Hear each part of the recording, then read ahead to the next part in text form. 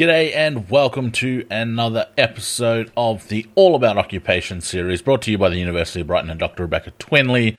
This episode is Dr. Alison Sullivan talking about her search for meaning.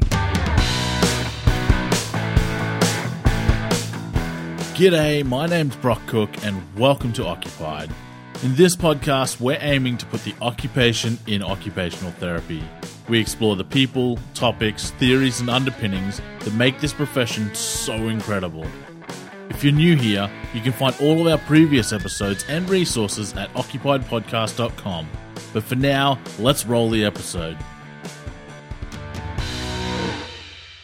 Hand over to Alison to introduce yourself, and then you can let us all know what we're going to be talking about today. Okay, thank you, Lucy. I really appreciate that introduction. For those of you who don't know me, my name's Alison Sullivan. I'm an associate professor of occupational therapy at American International College in Springfield, Massachusetts. I started working as an occupational therapist in 1993. I received my master's in occupational therapy from Springfield College down the road here from where I teach. And I worked as an OT from 1993 to 2006 full-time.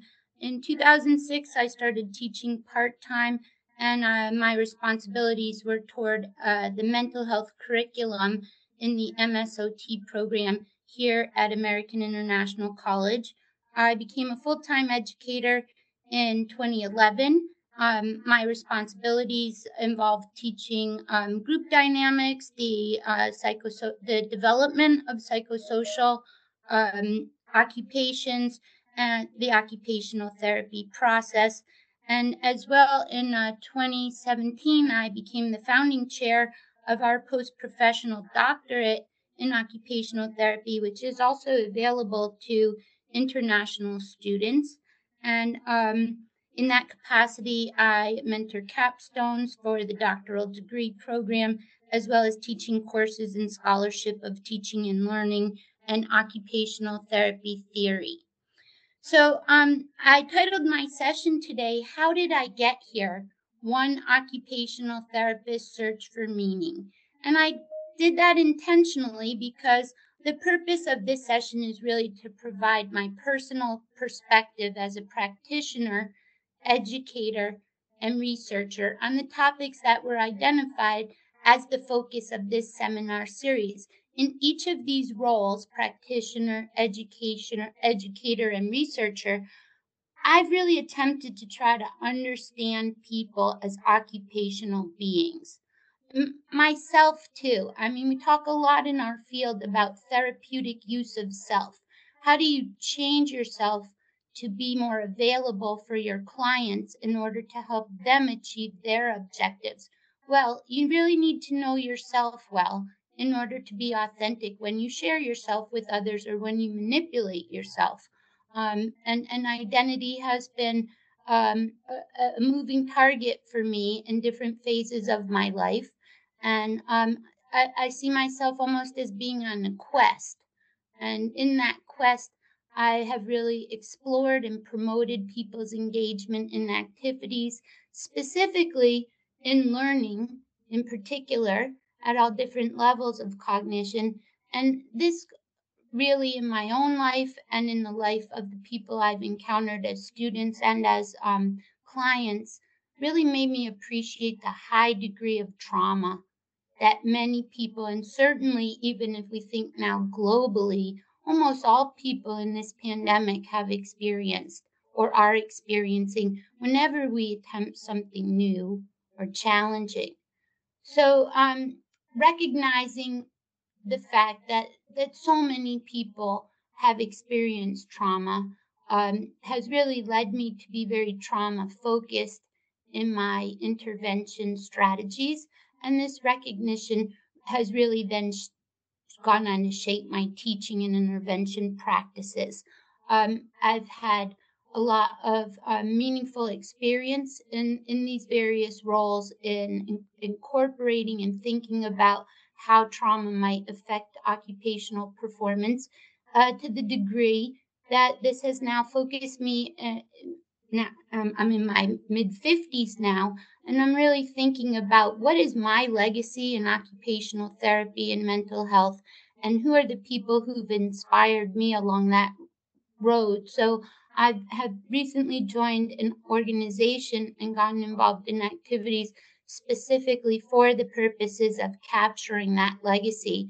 And so today I was going to talk about some of the resources that have really resonated with me on this journey, and are kind of in a way personal touchstones. And I hope through sharing these resources and other organizations I'm involved with, that this might cause other people to reflect, engage in discussion, maybe raise some questions today, and even perhaps debate if people would like to do that.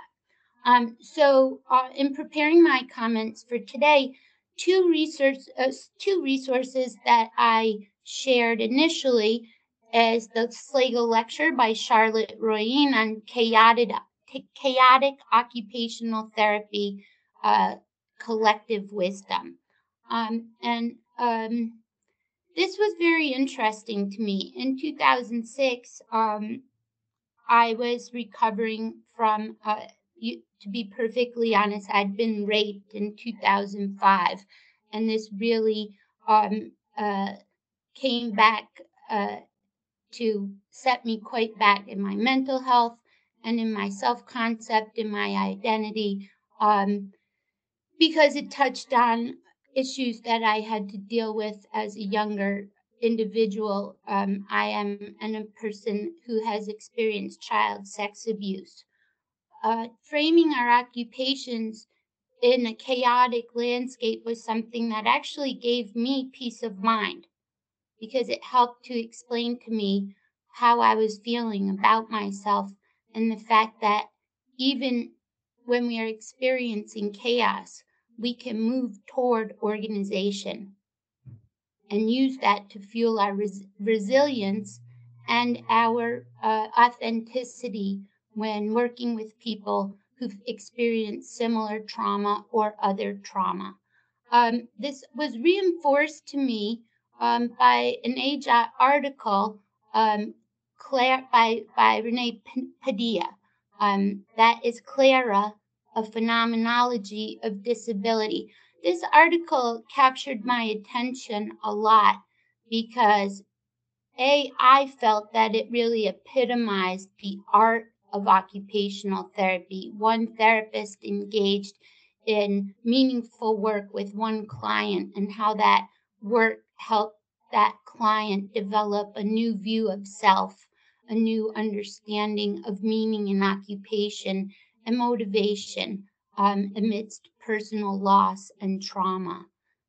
So these two articles, Royen's Slagle lecture on chaos theory and occupational therapy as kind of a broad landscape, and Clara, a phenomenology of disability by Renee Padilla, helped focus me in on the individual in that landscape and take hope and faith that there were ways that I could learn from my own profession to help heal myself. So in this landscape of trying to sort out who I was amidst this personally chaotic period in my life, I met Tina Champagne. For those of you who don't know Tina, she is the executive director and CEO of Cutchin's Programs for Family and Children, which is an organization that provides trauma-informed care and educational services, therapy, and other resources to families and children in the region, children experiencing serious mental illness. And Tina was teaching at AIC. When I started teaching at AIC, she was the chair of our local MAOT, Massachusetts Occupational Therapy Association Special Interest Group for Western Mass, which was specific to mental health. And I came to know her through her teaching and through the organization. She has never ceased to inspire me. She's somebody who has provided a great amount of resources and innovation in OT. She developed the first sensory room in adult psychiatry and did some of the initial groundwork in OT around trauma-informed care. She's inspired me personally. She's responsible for the first things I was able to publish. She has nominated me for awards. She is the reason why once I grabbed her and got her to agree to teach with me in the doctoral program, that I felt confident in accepting the job offer to be the founding chair for our doctoral program and get that launched. And she just continues to motivate me and help me achieve new accomplishments. It's the most recent being testifying to the joint committee of our legislature, both the House and the Senate committees on finance and on mental health. For those of you in the UK, you might not know this, but only 2% of all OTs in the US actually work in mental health. And so we have lost our ability to advocate by getting pushed out of that side of our profession. And Dr. Champagne and I have spent the last 30 years trying to advocate for the role of OT in mental health and making sure that people can access occupational therapy universally, and not right now that it's simply not the case. So we would like OT to be recognized by the state of Massachusetts as qualified mental health providers. And to that end, I've actually found myself lecturing in not too differently than I'm doing now about the value of OT in mental health before our combined Senate and our reps. So in working with Dr. Champagne and in embarking on my own doctorate itself, once I got my full-time job in 2011, that was conditional. If I wanted to be tenured track, I had to go back. And after not being in school for 20 years, I started my doctorate in 2012 at Temple University in Philadelphia. And I finished that and graduated in 2016. And from that work, I was able to accomplish publication of my first article for the American Journal of Occupational Therapy. So this is really about my fascination in terms of how do I improve the health and well-being of the people I was encountering in life. Excuse me, I got knocked out. We can see you, Alison. You're still can there. You see me? Yeah, nothing's happened at this end. Okay, great. So I was teaching, and that chance to teach really held a special obligation in my mind in helping to achieve my goal. I really became fascinated in studying how students learn and how to maximize significant learning. In the US, I would have to say that oftentimes for a variety of reasons, most being the lack of jobs, the OT students aren't necessarily primarily interested or curious about the mental health curriculum. So I really had to explore the meaning of my students' engagement in their learning activities and try to understand what that relationship is between occupation, identity, trauma, recovery, and self-discovery. So my first article, The Impact of a Fieldwork Experience on Attitudes Towards People with Intellectual Disabilities, was published in 2017, and that involved a research project that I did to study my students' attitudes. It was the first study in the US using a standardized assessment, which was the attitudes toward people with intellectual disability. And I was looking to see whether fieldwork had an impact on student attitudes. So we did a traditional didactic lecture, a recorded webinar about the social model, actually by Rachel Perkins, who some of you might be familiar with, and some readings about the experience of having intellectual disability and the kinds of barriers that people face on a practice model level and on an individual level. And then thereafter, I had the students have a fieldwork experience where they spent time with adults with intellectual disabilities, and I post-tested that again. And what we saw was that lecture and traditional teaching methods really had no influence on attitudes, but individualized, personalized experience with individuals with intellectual disabilities had a profound impact on student attitudes. Students became more sensitive and empathic as a result of spending time with people with these issues. They became more confident about their knowledge base surrounding the rights and abilities of people with intellectual disabilities. And they also, the more time that people spent, the more they cared. So it improved the students' attitudes spending time with people. And the fieldwork even improved attitudes for individuals who already had other experiences with people with intellectual disability, either through work or through a family connection. And in that context, I also, in seeking out to kind of find who I am and try and meet other occupational therapists, I was lucky that by 2010, social media was happening, and my daughter had actually taken a trip to the UK. And when she came back, she said, "Mom, you have to make a Twitter account. Everybody in UK uses Twitter." So this was interesting to me. I'd created our school's first Facebook page, and that had wound up being quite successful.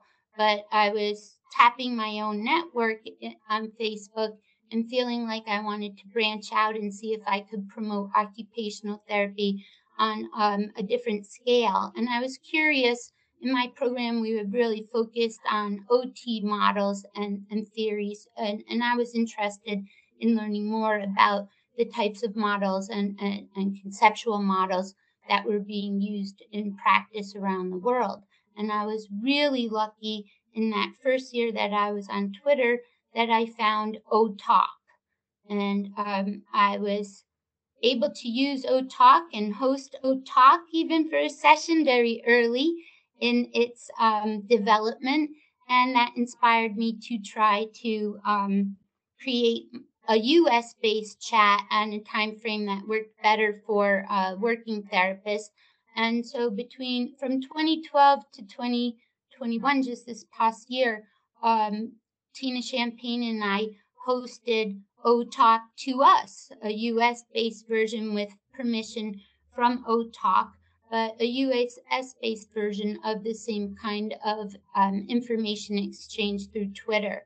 And working in this way put me in contact with UK researcher Claire Cunnington, and she was studying outcomes of child sex abuse, and I was proud to be a subject for that research, and I've included her website in the resources that I've shared in case anyone is interested in learning more about her work or about its outcomes. All of this work has served to really focus me on the different ways that students learn, how we recover from trauma, and what keeps us interested in learning. And one issue that kept coming up with my students since 2006 is the increasing number of students I had who had direct experience with drug addiction, opioid addiction, and alcohol abuse. The number of students I knew who had family members or friends who were currently coping with these issues or had suffered a loss because of overdose, or just a loss of occupation because of how all-consuming addiction is,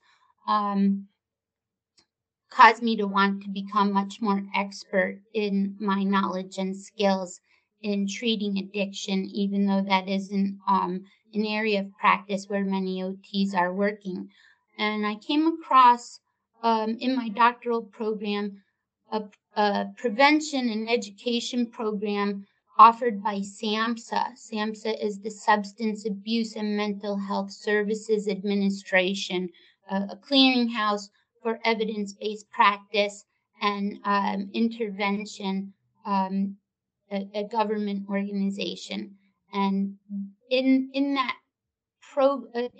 course, from SAMHSA, I learned of a program called SBIRT, Screening, Brief Intervention, and Referral to Treatment.